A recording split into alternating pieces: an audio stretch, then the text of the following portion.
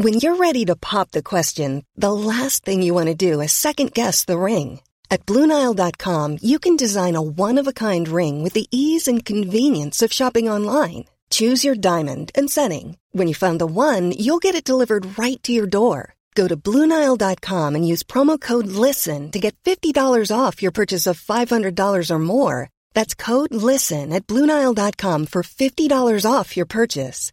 BlueNile.com, code LISTEN. Mom deserves the best, and there's no better place to shop for Mother's Day than Whole Foods Market. They're your destination for unbeatable savings, from premium gifts to show-stopping flowers and irresistible desserts. Start by saving 33% with Prime on all body care and candles. Then get a 15-stem bunch of tulips for just $9.99 each with Prime. Round out Mom's menu with festive rosé, irresistible berry chantilly cake, and more special treats. Come celebrate Mother's Day at Whole Foods Market. Hi, this is Billie Jean King. This is Marion Bartoli. I'm Mats Wilander. This is Mary Carrillo. I'm Stan Wawrinka. I'm Leighton Hewitt. I'm Andy Murray. This is Yannick Noah. This is Adam Kent alongside our miniature dachshund Lou. We're from Folsom, California, and you're listening to the Tennis Podcast.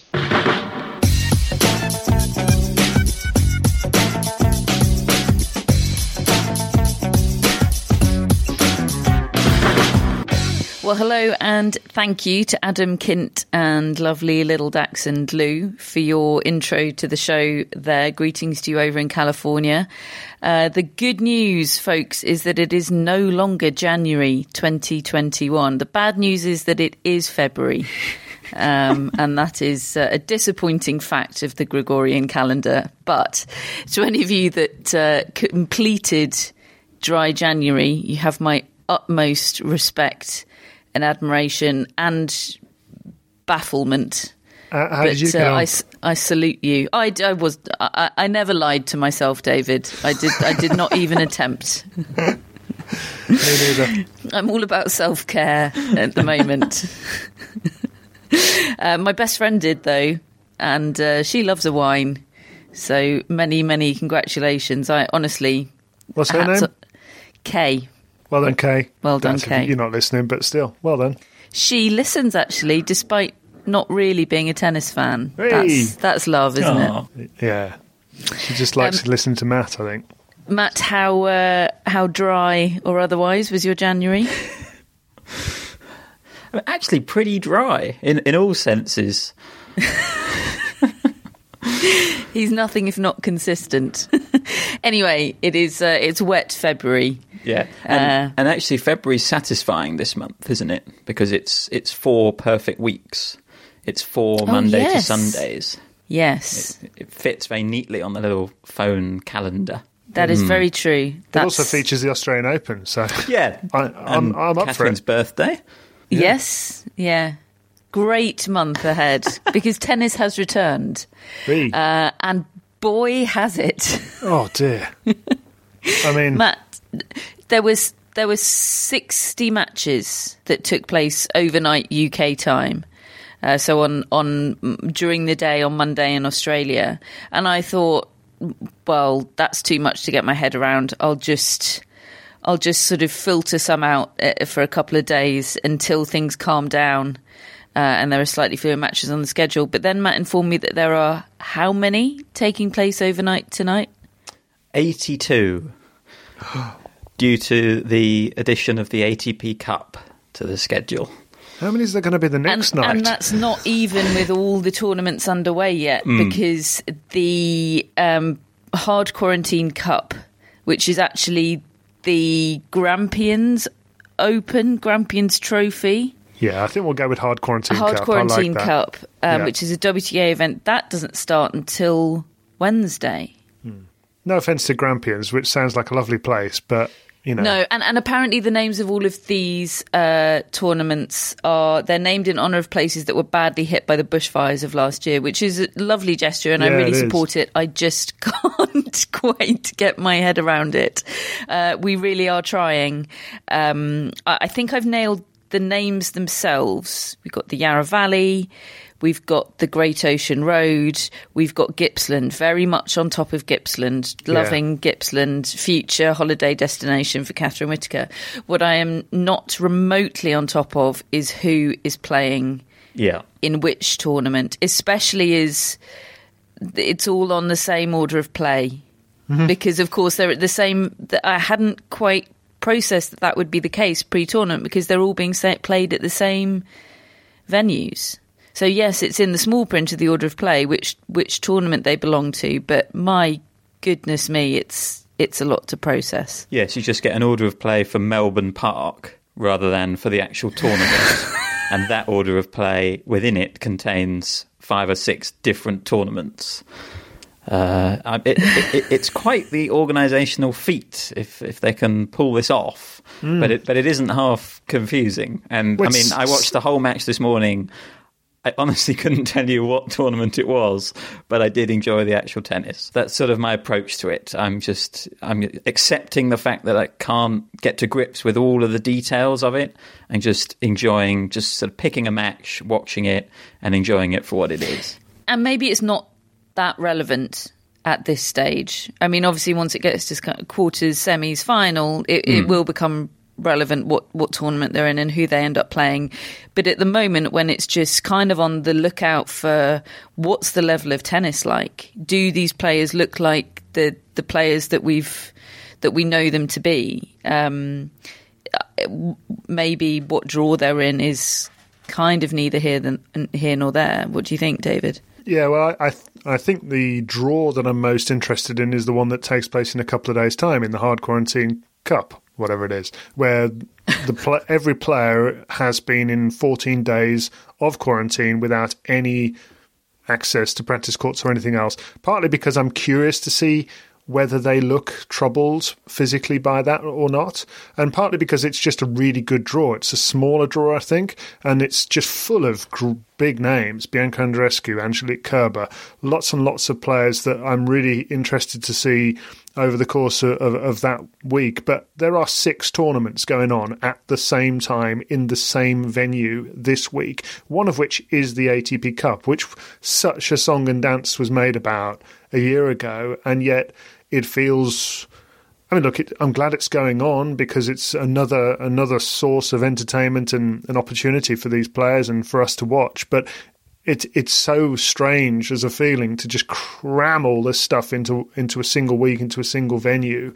But this is one of the best indicators of it being a new world of the lot, I would say. The fact that we just all accepted there's no alternative. This is all they can do, and this is what I was certainly campaigning for a month or so ago. Just make it work somehow. And I actually think the way they've rustled up this Hard Quarantine Cup for these players was a real stroke of ingenuity. I love that they did that.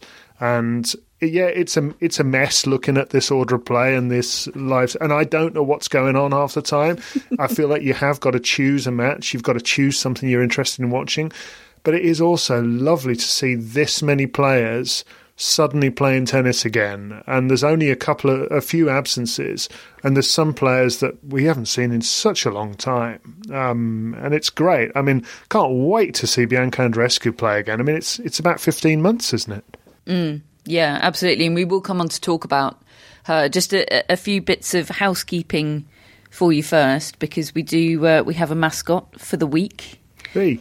And it is Lucky Chester the rescue cat, because he's going to get 3 pods for his mascot money, because that's how many pods we're recording this week, because of course we'll have an Australian Open preview.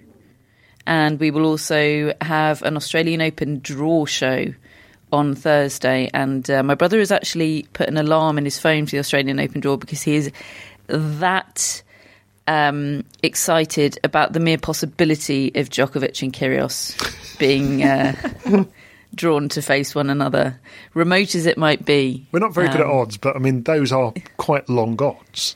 But... Yeah, I mean, I would accept them being in the same sort of section of the draw. So you don't want to be banking on Kyrgios having to make the fourth round or quarters. But if they could be drawn in to face one another in the first 3 rounds, What you saying? results You weren't dependent, I would accept that. you weren't encouraged by his pre-tournament press conference in which he said, "I haven't really thought about tennis at all, and I haven't missed it." And I don't know who I my sus- opponent is, and I just hit some serves. But that's just classic, isn't it? He's just pretending that he doesn't care. I mean, don't get me wrong, I suspect he has played a lot of Call of Duty in the past year. And if it were the Call of Duty Open, he would probably be the champion. What was the game he was playing on the Rod Laver Arena? No, on this... Fortnite. Maybe if it was the Fortnite Open, he would win. God, I sound old. Let's move on. Anyway, hello to Chester, is that like Pac-Man? our lovely rescue cat. Both my childhood cats were rescues, and one was quite dysfunctional. But in fact, they were both quite dysfunctional in very different ways, but immensely lovable. And Chester looks lovely. Chester By looks contrast. lovely. And I had a teddy bear when I was a kid called Chester. He was my favourite teddy. Oh. Yeah. So hello to Chester. Hello to Rogue, to Scales on Mousel, and to Zeus. And I know we usually do this at the end, but we're going to do it at the beginning because we or sort of the beginning, we're about 10 minutes in, aren't we? But we keep neglecting to mention, because I can't quite believe that it's real and true, but Billie Jean King is also the mascot for Billie Jean K9. And those aren't words I thought I'd be saying Ever. at any point in my life.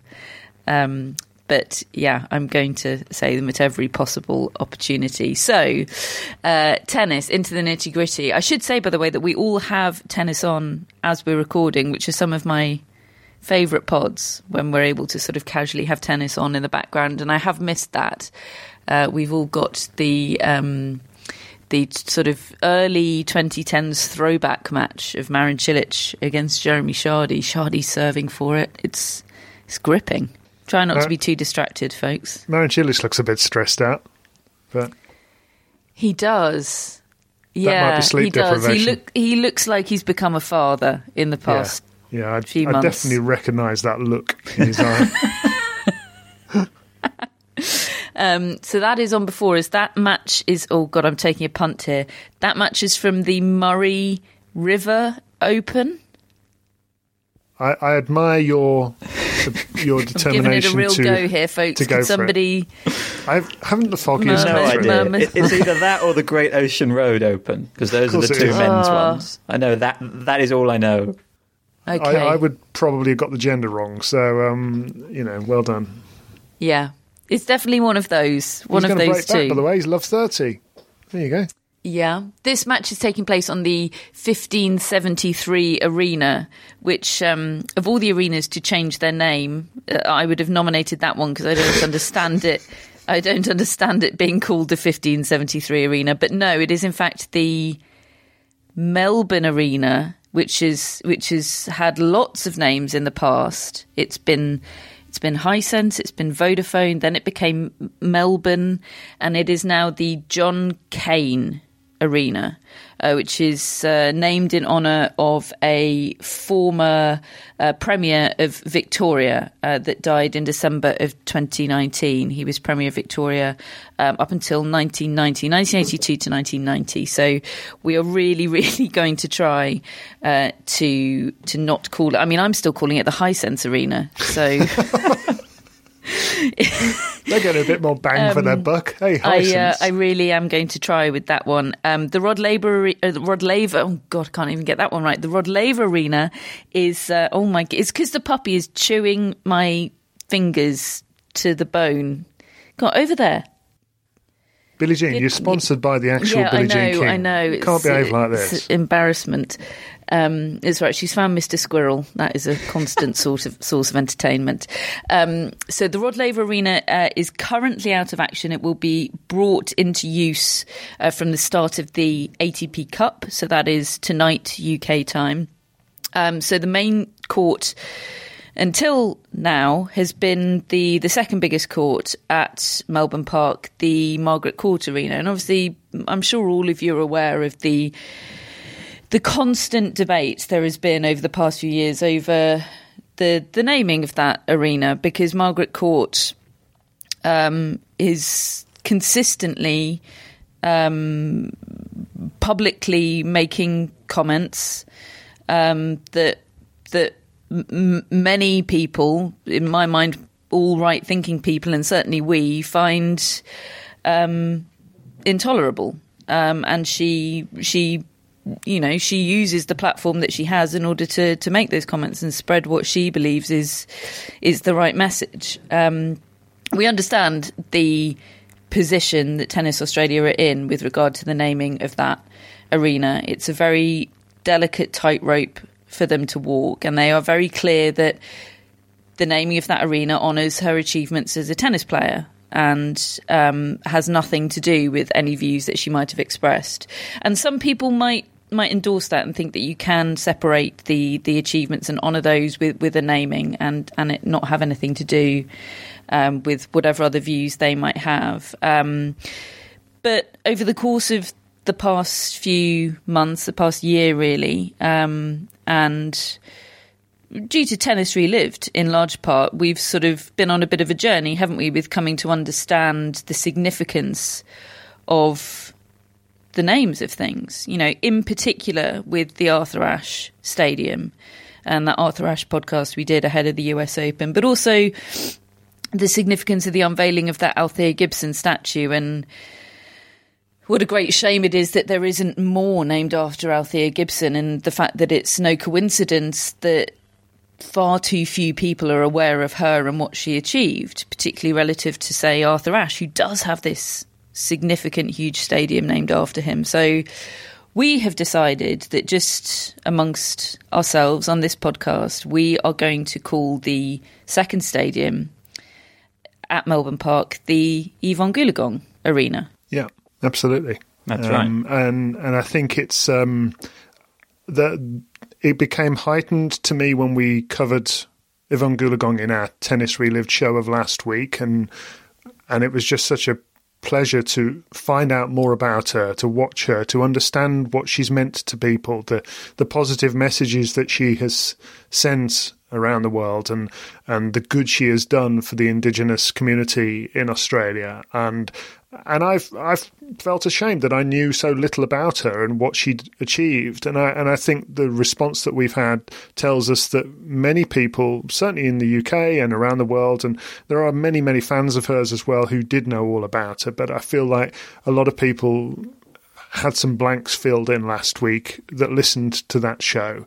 And over the course of the last week, I was thinking back to that protest last year by Martina Navratilova and John McEnroe, which was very well-meaning in sort of hijacking that arena and holding aloft a self-made sign that said Yvonne Goolagong Arena. Beautiful sign, actually, but using the Australian Open facilities to do so, and they subsequently apologised for doing that because they'd signed up not to do those sort of things with their accreditation and so forth. So, you know, we want to do this in a very respectful manner, understanding Tennis Australia's position, but yeah, just in our own way, making clear how we feel about it, and therefore we're going to name it ourselves or refer to it as the Yvonne Goolagong Arena because we feel that that's what it should be called.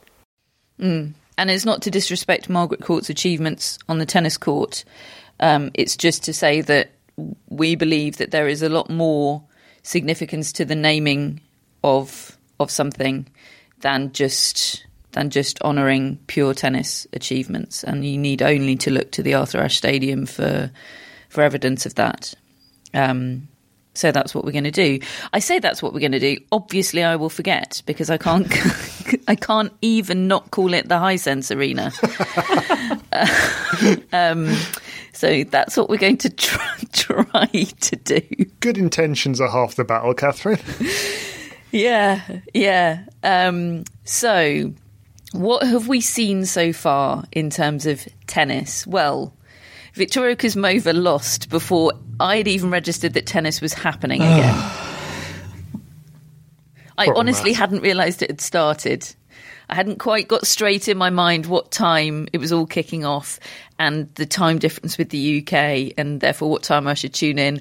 And by the time I tuned in, Victoria Kuzmova, bless her, was already out of the tournament. And she was my first pole vault of the year. Do you know, if memory serves, and I could be slightly out here, I think she was the first player to lose at the Australian Open last year. She was, Matt. I remember watching that screen eagerly. It was she was in a race. She was in a race with someone else, with another, wasn't she? And bless her, she won that race. How do you remember this stuff? Well, because I'm tormented by it. I'm tagged in Twitter posts every time she loses. That's one of my favourite things. Yeah. Oh, it's very funny. I've sort of got myself in a bit of a predicament here because I absolutely want to be taking some credit if she ever does do anything of note at all. And yet I'm also quite eager to distance myself and admit that I made a mistake, but I realised that would be having it both ways. So, yeah, I'm kind of stuck with what to do about Kuzmova. Well, you don't need to think about her for the rest of the week because she's old news. She must be wondering why on earth she bothered with the trip. But anyway, hopes are high for the Australian Open. She doesn't need no warm-up tournament. She was beaten by Daria Gavrilova. Yes, she was. Featured in your first big match of the tournament watching experience, didn't she? Yeah, she set up a meeting with Serena Williams. That match was played at what time this morning, Matt?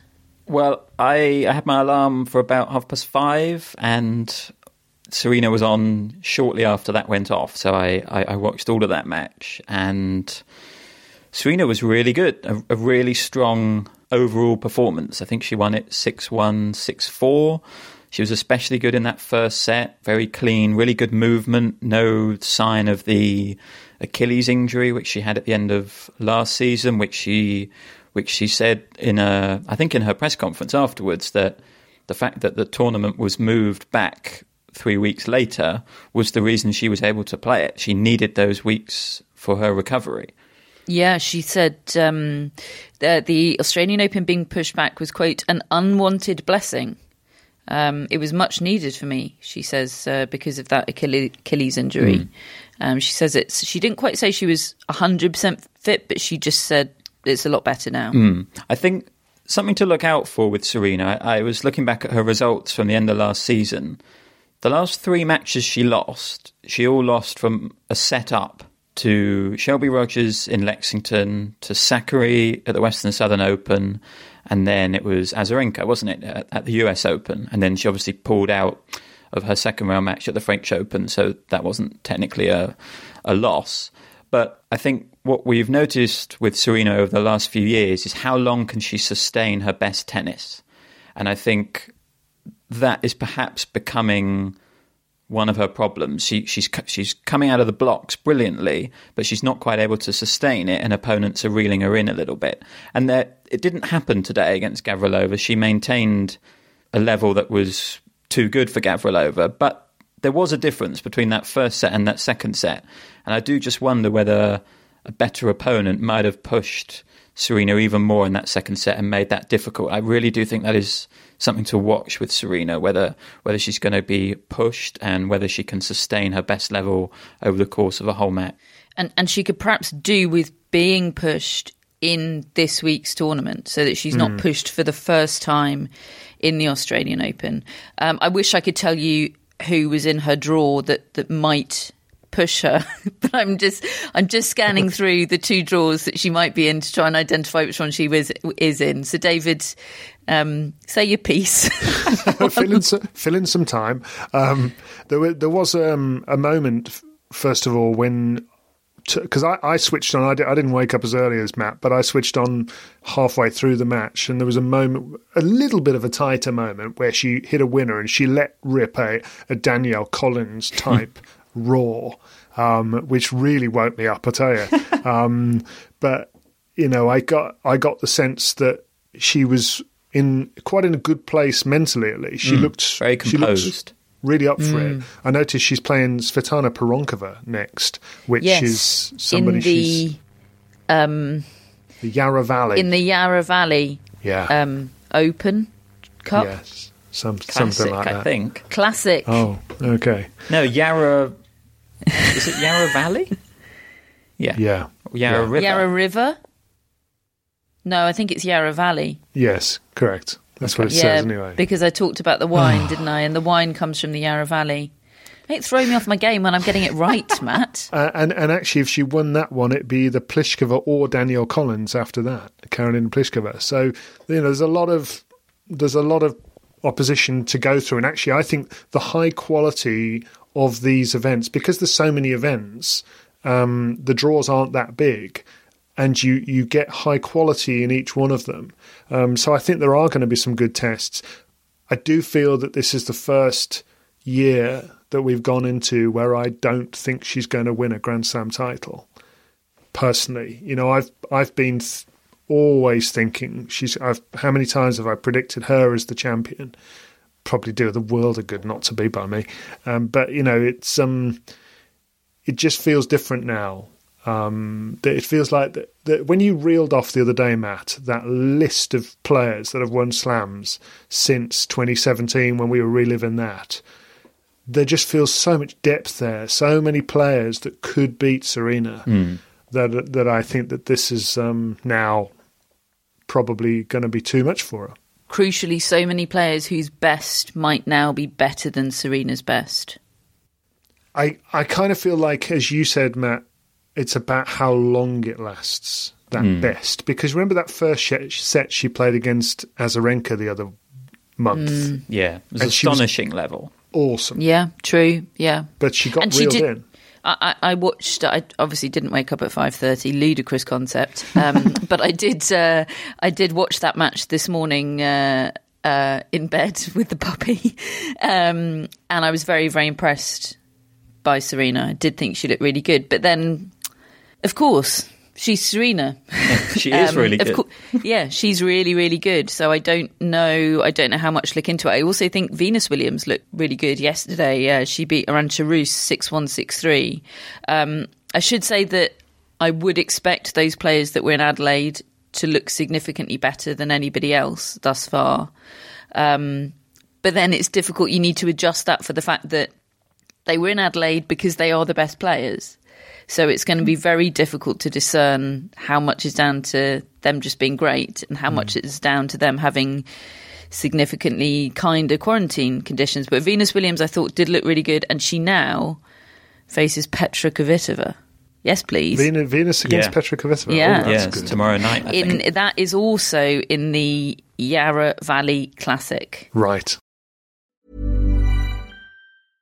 Ready to pop the question? The jewelers at BlueNile.com have got sparkle down to a science with beautiful lab-grown diamonds worthy of your most brilliant moments. Their lab-grown diamonds are independently graded and guaranteed identical to natural diamonds, and they're ready to ship to your door. Go to BlueNile.com and use promo code LISTEN to get $50 off your purchase of $500 or more. That's code LISTEN at BlueNile.com for $50 off. BlueNile.com, code LISTEN. Burrow's furniture is built for the way you live. From ensuring easy assembly and disassembly to honoring highly requested new colors for their award-winning seating, they always have their customers in mind. Their modular seating is made out of durable materials to last and grow with you. And with Burrow, you always get fast, free shipping. Get up to 60% off during Burrow's Memorial Day sale at burrow.com/ACAST. That's burrow.com/ACAST. burrow.com/ACAST. Hello, Tennis Podcast listeners. David here. Now, you might know that I love a bit of cooking, and I think I'm quite good at it. But if I'm honest, even I get fed up trying to work out what to do every night. That's where Home Chef comes in. Being able to put together a delicious meal without the long prep and the cook times, well, that's pretty cool. Home Chef provides fresh ingredients and chef-designed recipes conveniently delivered to your doorstep to simplify your cooking experience. They have over 30 options a week and serve a variety of dietary needs, so you don't have to worry about what to make ahead of time. Not only is it convenient, but it's economical too. Home Chef customers save an average of $86 per month on groceries. Now, for a limited time, Home Chef is offering Tennis Podcast listeners 18 free meals plus free dessert for life and, of course, free shipping on your very first box. Go to homechef.com/tennis. That's homechef.com/tennis for 18 free meals and free dessert for life. You heard it right. Can I just give you a little Cilic-Shardy update? Because you know how Shardy was serving for the match and he was at love 30, and well, Cilic broke him, went 6-3 up in the tie-break. He's had 5 match points. It's now 8-all in the tie-break. Cilic on his 5th match point double faulted into the net, and he almost couldn't hit the serve because he threw it back behind him so far, and he almost fell over. Oh, Marin. So it's 8-all in the third. He's had a year to work on those service yips. It looks so stressful out there. And now Shardy's just hit a clean winner. So he saved 5 match points and now Shardy's got match point. So there you are. Shardy on his own serve, he's won it. My dad will be delighted to be hearing this because he sent me a message earlier saying, I'm watching the pods whipping boy Shardy versus Cilic. He thinks he's had a rough ride on the tennis podcast. Jeremy Shardy. He's we a lovely do. bloke. He's my neighbour. I'm a big Is he? fan. Oh. Yeah, he lives in, relative. He lives in Parsons Green, doesn't he? He's a Londoner. Right, I see. Okay. So well done, Shardy. You've won through to the second round of a tournament. Which one was it? Good for you. It's either the Murray River or the Great Ocean Road. Great Ocean Road. Right. Okay, of course it is. Yeah. I mean, lovely concept, as you say, but don't expect me to keep on top of it. Simona Halep also won very easily. She beat Anastasia Potapova. Svitolina won.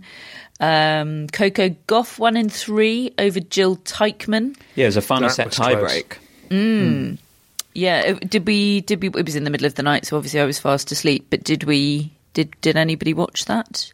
I watched a lot of Jill Teichmann in Lexington last year, and she can really play. She's had most of her results on clay, but she really can play, and she's got a fair bit of variety. So I'm not necessarily that surprised that she's troubled Coco Gauff. Yeah, I think Gauff was having a little bit of trouble with her serve again, certainly in the sort of key pressure moments, but somehow managed to find a way through that tie-break. And she now plays Katie Boulter, who I did watch some of. Yes, me too. And I thought she was excellent. I think she did some of her off-season training in Alicante, and she just seems very ready for this season. Obviously, she's been blighted by that back injury she had. I was also reading an interview she did with Donald McRae in The Guardian, in which she talked very openly about her chronic fatigue syndrome, which I knew was a thing, but I didn't quite realise how long she'd had that and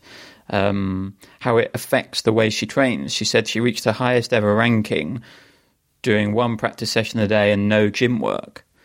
And she was kind of talking about how the conditions in quarantine, therefore, weren't actually too bad for her because they put a limit on the amount of work she could do. So I thought that was really interesting. And if she's in a good place physically, I'm very excited to see what she can do this year, because it feels like she should be a top 75 player kind of consistently with her weapons. And she really hit Kalinskaya off the court today.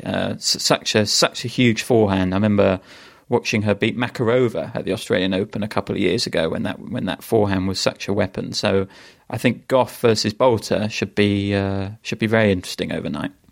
She'll forever be the answer to a quiz question, Katie Boulter, won't she? About the 10-point tie-break. Won the first ever Grand Slam 10-point tie-break. Yeah, and she thought she'd won it when she got to 7. Yes.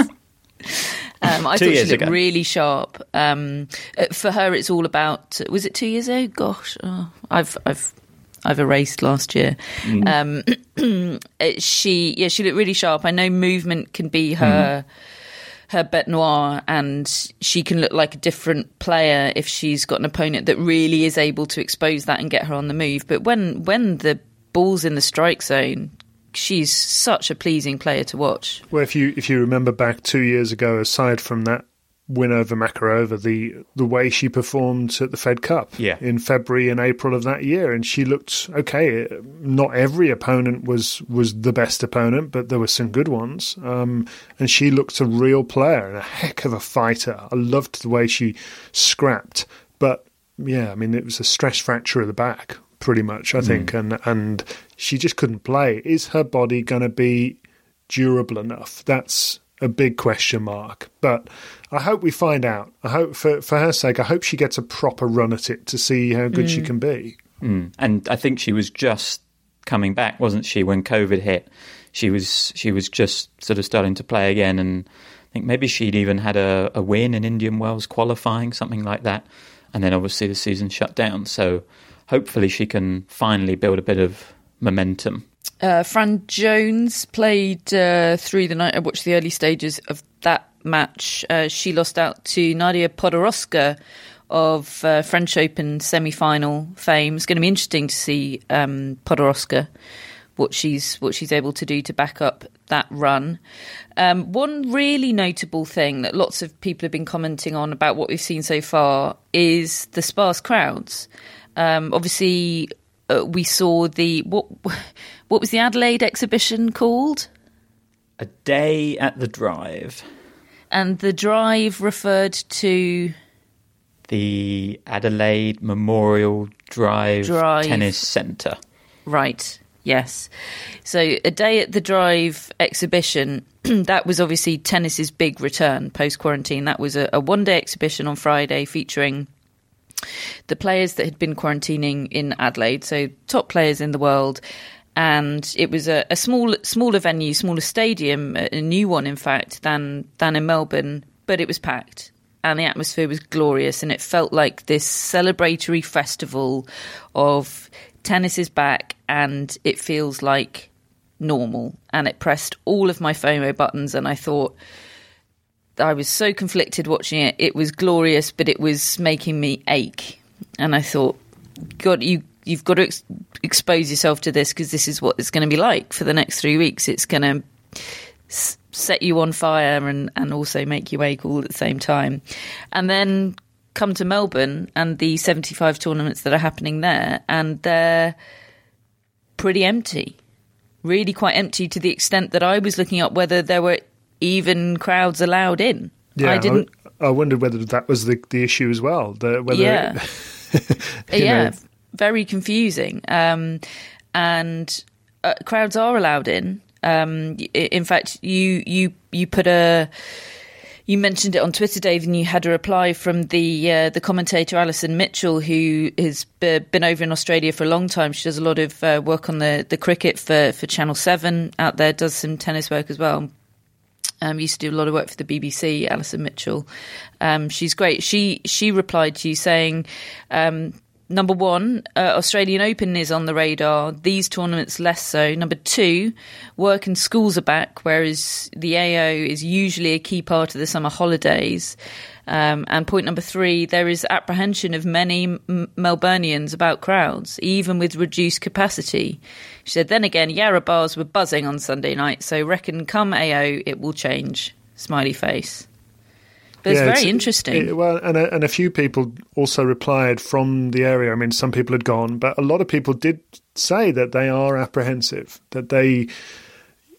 And that's something that I'm looking out for. One of the things with the Adelaide site was seeing this full crowd, and I don't believe anybody had masks on. Or at least I wasn't aware of anybody having a mask on. And I know it took some people watching from the States, particularly by surprise. I think Patrick McEnroe remarked on it on Twitter about, wow, full crowd, no masks. What's going on? And of course, I think they're up to certainly in Melbourne now. They're up to 25 days of successive lack of any positive transmissions and tests. But are people expected to wear them or not? I'm not 100% sure. And it's an alarming sight to see without, even though it makes total sense in terms of if the virus just isn't around, then you've got nothing to worry about, I suppose, is the argument. The alternative argument is that, well, isn't it a better message to send out globally that you wear them? That's an argument.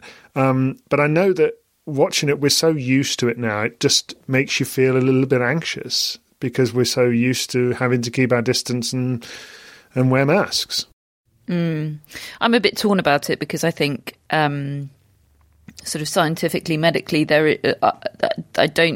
I can totally see that there isn't. I mean, mask wearing isn't really a thing, I don't think, in Australia, because they've just taken this completely different hardline approach to it. Lockdown early, lockdown completely, close borders and eliminate the virus. You know, that is their approach rather than kind of manage it and limit spread. So, you know, with 0 cases, there is very little call for masks. But equally, I think optics really, really matter with this. You know, you've got players. I noticed the players walking out onto the court wearing masks. And my first thought was, well, we all know that you haven't worn masks in the locker room and you're just going to take them off as soon as you start the match. So what's the point? And then I sort of corrected myself and I thought, actually, no, the fact that I'm noticing it is important and that messaging is important. And there's very little cost to it for the players to make that show of mask wearing. So why not? But then I suppose you could argue for a crowd all day in sweltering heat, there is quite a cost to mask wearing. I certainly wouldn't want to. It would put me off going to watch tennis if I knew I had to sit there all day wearing a mask in 40 degrees, developing significant mask acne. The struggle is real. I was surprised, though, to see so few people there when Alison said that, when it was confirmed that you can go. I just sort of thought Melbourne would be all over it, really. It's pretty jarring. It's pretty jarring. It's going to be interesting to see how that develops, I think. I mean, and particularly for the ATP Cup as well. Yeah. I think there probably will be an increase tomorrow with Australia playing in the ATP Cup, Nadal and Djokovic on the schedule. I think that will be a real sort of litmus test, I suppose, in terms of how many people are showing up. And as soon as it starts, I should think it will take off from there in terms of the crowd size. The ATP Cup, which is still called the ATP Cup, that kicks off tonight. The draws there are 4 groups of 3. You got Serbia, Germany, Canada in Group A, and Spain, Greece, Australia in Group B, Austria, Italy, France, Group C, and Russia, Argentina, Japan, Group D. Pam Shriver made the point on Twitter, just drew attention to the fact that there's no American team in the ATP Cup, and rightly so. There's no American man in the world's top 20, and it's nothing new, particularly the state of American men's tennis, but it is pretty jarring. So, I mean, that's a whole debate in itself, but just an interesting one to draw attention to. So kicking things off tonight, we've got Canada against Serbia, Djokovic against Shapovalov, the pick of the matches there. It's a great day one. Every one of the matches, particularly the doubles, every one of the ties features at least one player that I've never heard of, which is my favourite thing about the ATP Cup. The Serbia-Canada tie has Nikola Kacic playing doubles alongside Filip Krajinovic. So good luck to you, Nikola. That follows on from Djokovic-Shapovalov, which I'm very much here for. And then the night session tie is Spain against Australia. Roberto Bautista Agut and John Millman. And then it's Rafael Nadal against Alex de Minaur. Yes, please. And then actually a doubles match featuring four players that I have heard of. It's quite an interesting line that I read about how few of the Australians have won matches in the first couple of days, despite having not had any quarantine at all. And, you know, that's, again, it's just such a fascinating few weeks ahead to see what weather conditions they've been in make any difference to how they get on. And Bernard Tomic, bless him, had to withdraw with a knee injury. Managed to pull a muscle in quarantine or whatever. Yeah. I'm quite interested whether the ATP Cup is good preparation for the Australian Open or not. I remember we had this debate last year in terms of its intensity. And David, you made a very interesting case that was it too intense to start the season? And then Djokovic won it, and then he won the Australian Open. Yeah, but I think there was quite a lot to that. I mean, de Minaur, for example. We were all in on that case for a while, David. Yeah, and Alex de Minaur, for example, got injured and couldn't play the Australian Open. But I think this year specifically, there's no gap between the two events. And for the top players to win the ATP Cup, it's 4 matches against fellow players in the top 10. There's no sort of opportunity to really pace yourself, which I think is what quite a lot of players like at the start of the season. So it does offer a slightly different dynamic to the one last year. And I think generally with this tournament, when's the best round to go out? You know, do you want to be playing right to the end? I mean, I know in the Western Southern Open, the Osaka-Azarenka final there ended up being the US Open final as well, so it didn't really make much difference. But I remember Raonic had a brilliant Western Southern Open, went out quite early in the US Open. Same with Bautista Agut. I think this week is quite a lot about pacing yourself and getting the matches you need. I just wonder whether the ATP Cup is pretty demanding. Do you think that they will put the handbrake on at all? Or maybe they will. I should think they probably will. Yeah. I mean, last year they didn't. But no. I should think they will this year, yes. Djokovic has got that horrible blister, of course, on his hand. So, I mean... Which he says is fine now. It looked horrible. It did look bad, yeah. It meant he didn't play the exhibition. Djokovic is a lot better at putting the handbrake on than Nadal is. Yeah. I don't know if Nadal has a handbrake. No. I think in the ATP Cup last year, Nadal didn't play the final doubles, which was a bit of an indication that he was treating it as a kind of Australian Open warm-up. Obviously, there were points and everything, and he wanted to win, but he didn't go all in. I suppose the players might do a little bit more of that this year. Yeah, that is interesting. Russia against Argentina features a doubles match with the pairing of Evgeny Donskoy and Aslan Karatsev. Very keen to know whether Aslan Karatsev is in fact named after the lion in The Lion, the Witch and the Wardrobe. So if anybody can tell me that, I would like to know, because it's a great name. Why are you looking at me? I haven't got the foggiest. I've not seen that. So that is the ATP Cup, which kicks off tonight. Tonight being Monday night UK time. Throwing ahead to Tuesday night UK time, which is Wednesday morning, afternoon Australia time. That is when the Hard Quarantine Cup, also known as the Grampians Trophy, kicks off.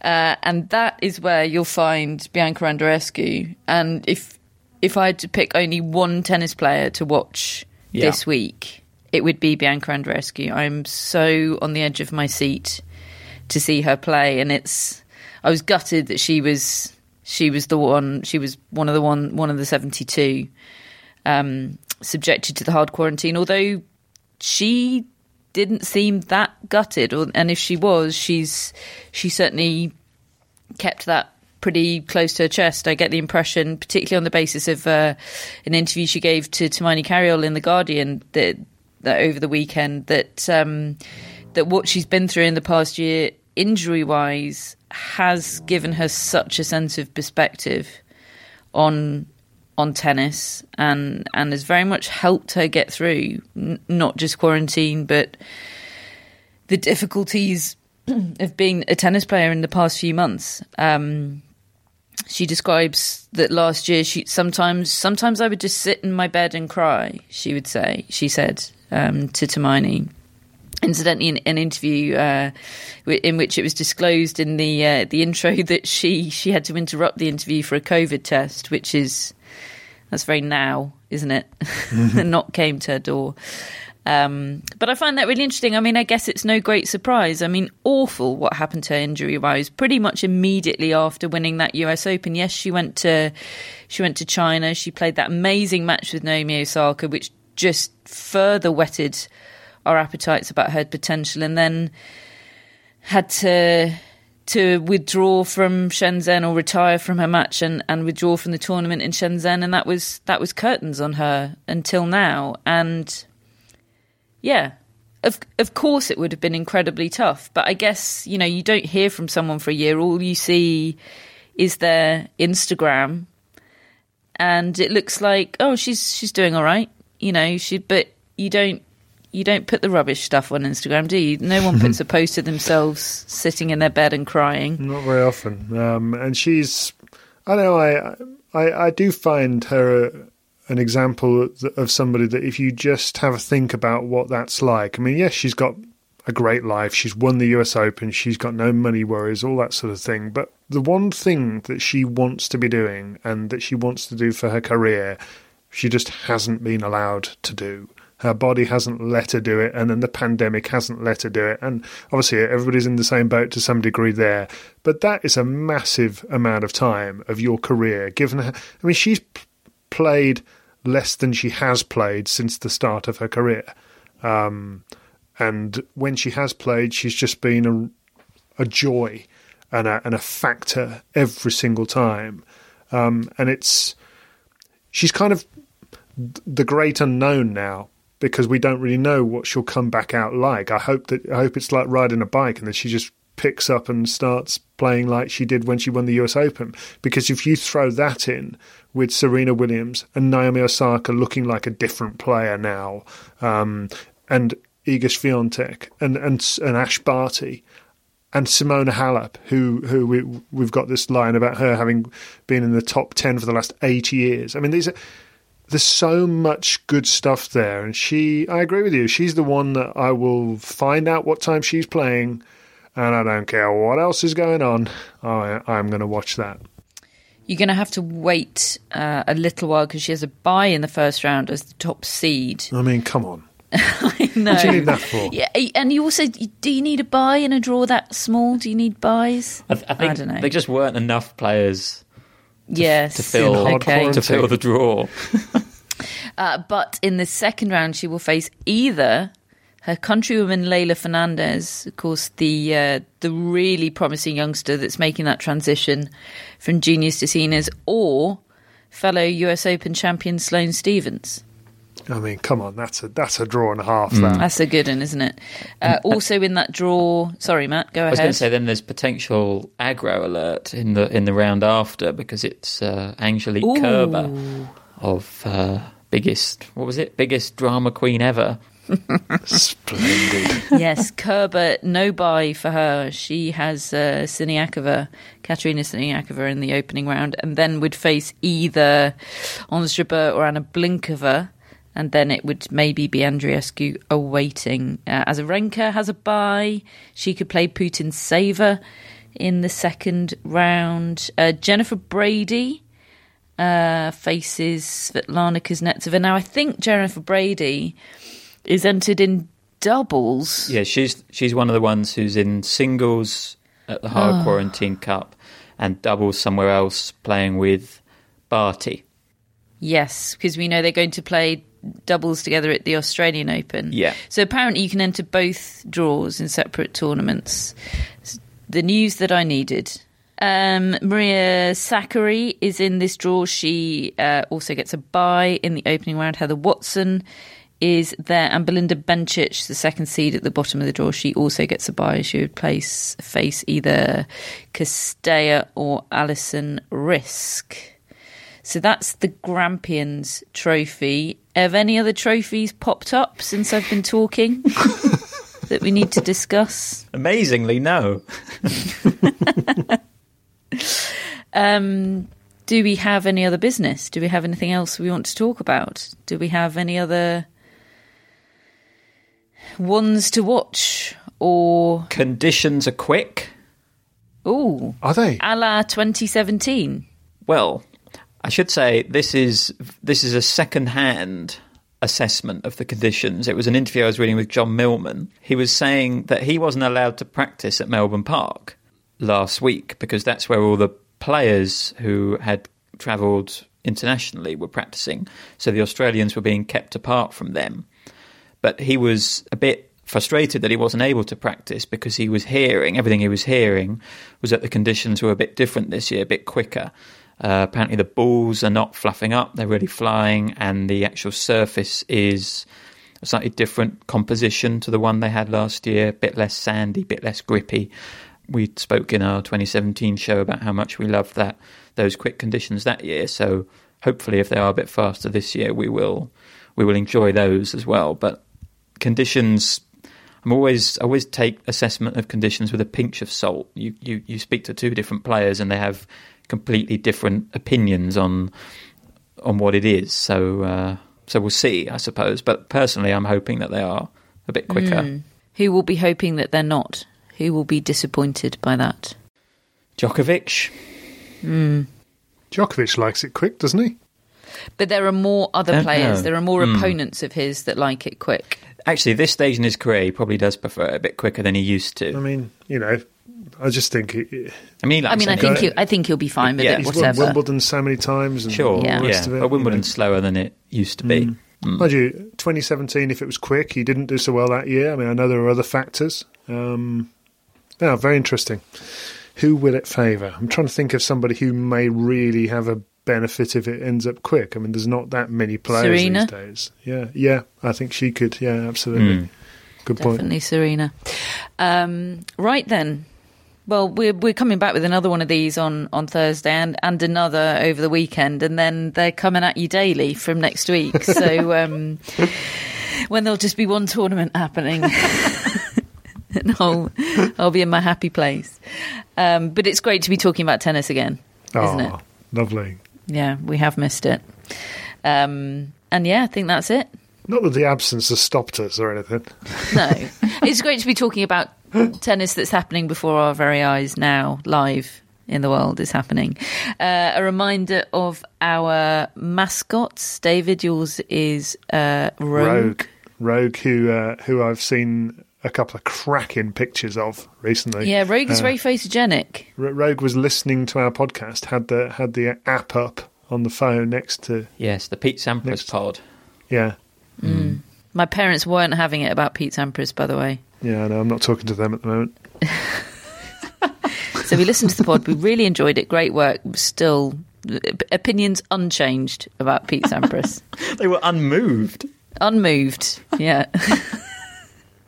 Something to do with him always having his mouth open and wearing very baggy shorts. Anyway, Matt, your mascot is Scousel Mousel. Yes. And mine is Zeus.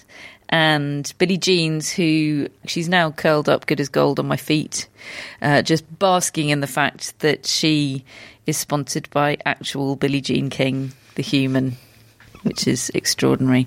Our pet mascot for the week on the podcast is Chester. Right, Chester. Lovely Chester.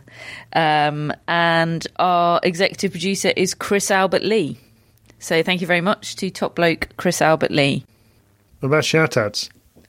Oh, shout-outs. Who are they, Matt?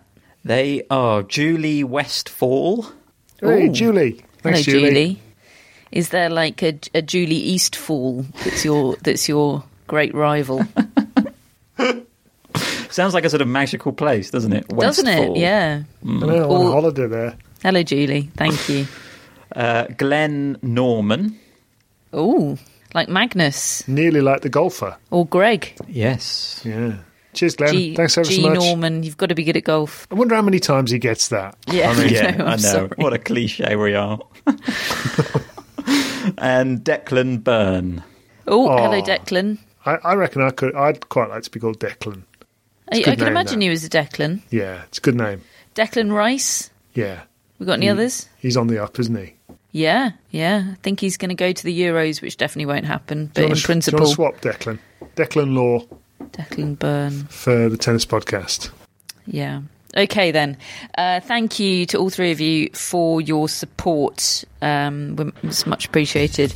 And as I say, we'll be back with an Australian Open draw dissection come Thursday. We'll speak to you then.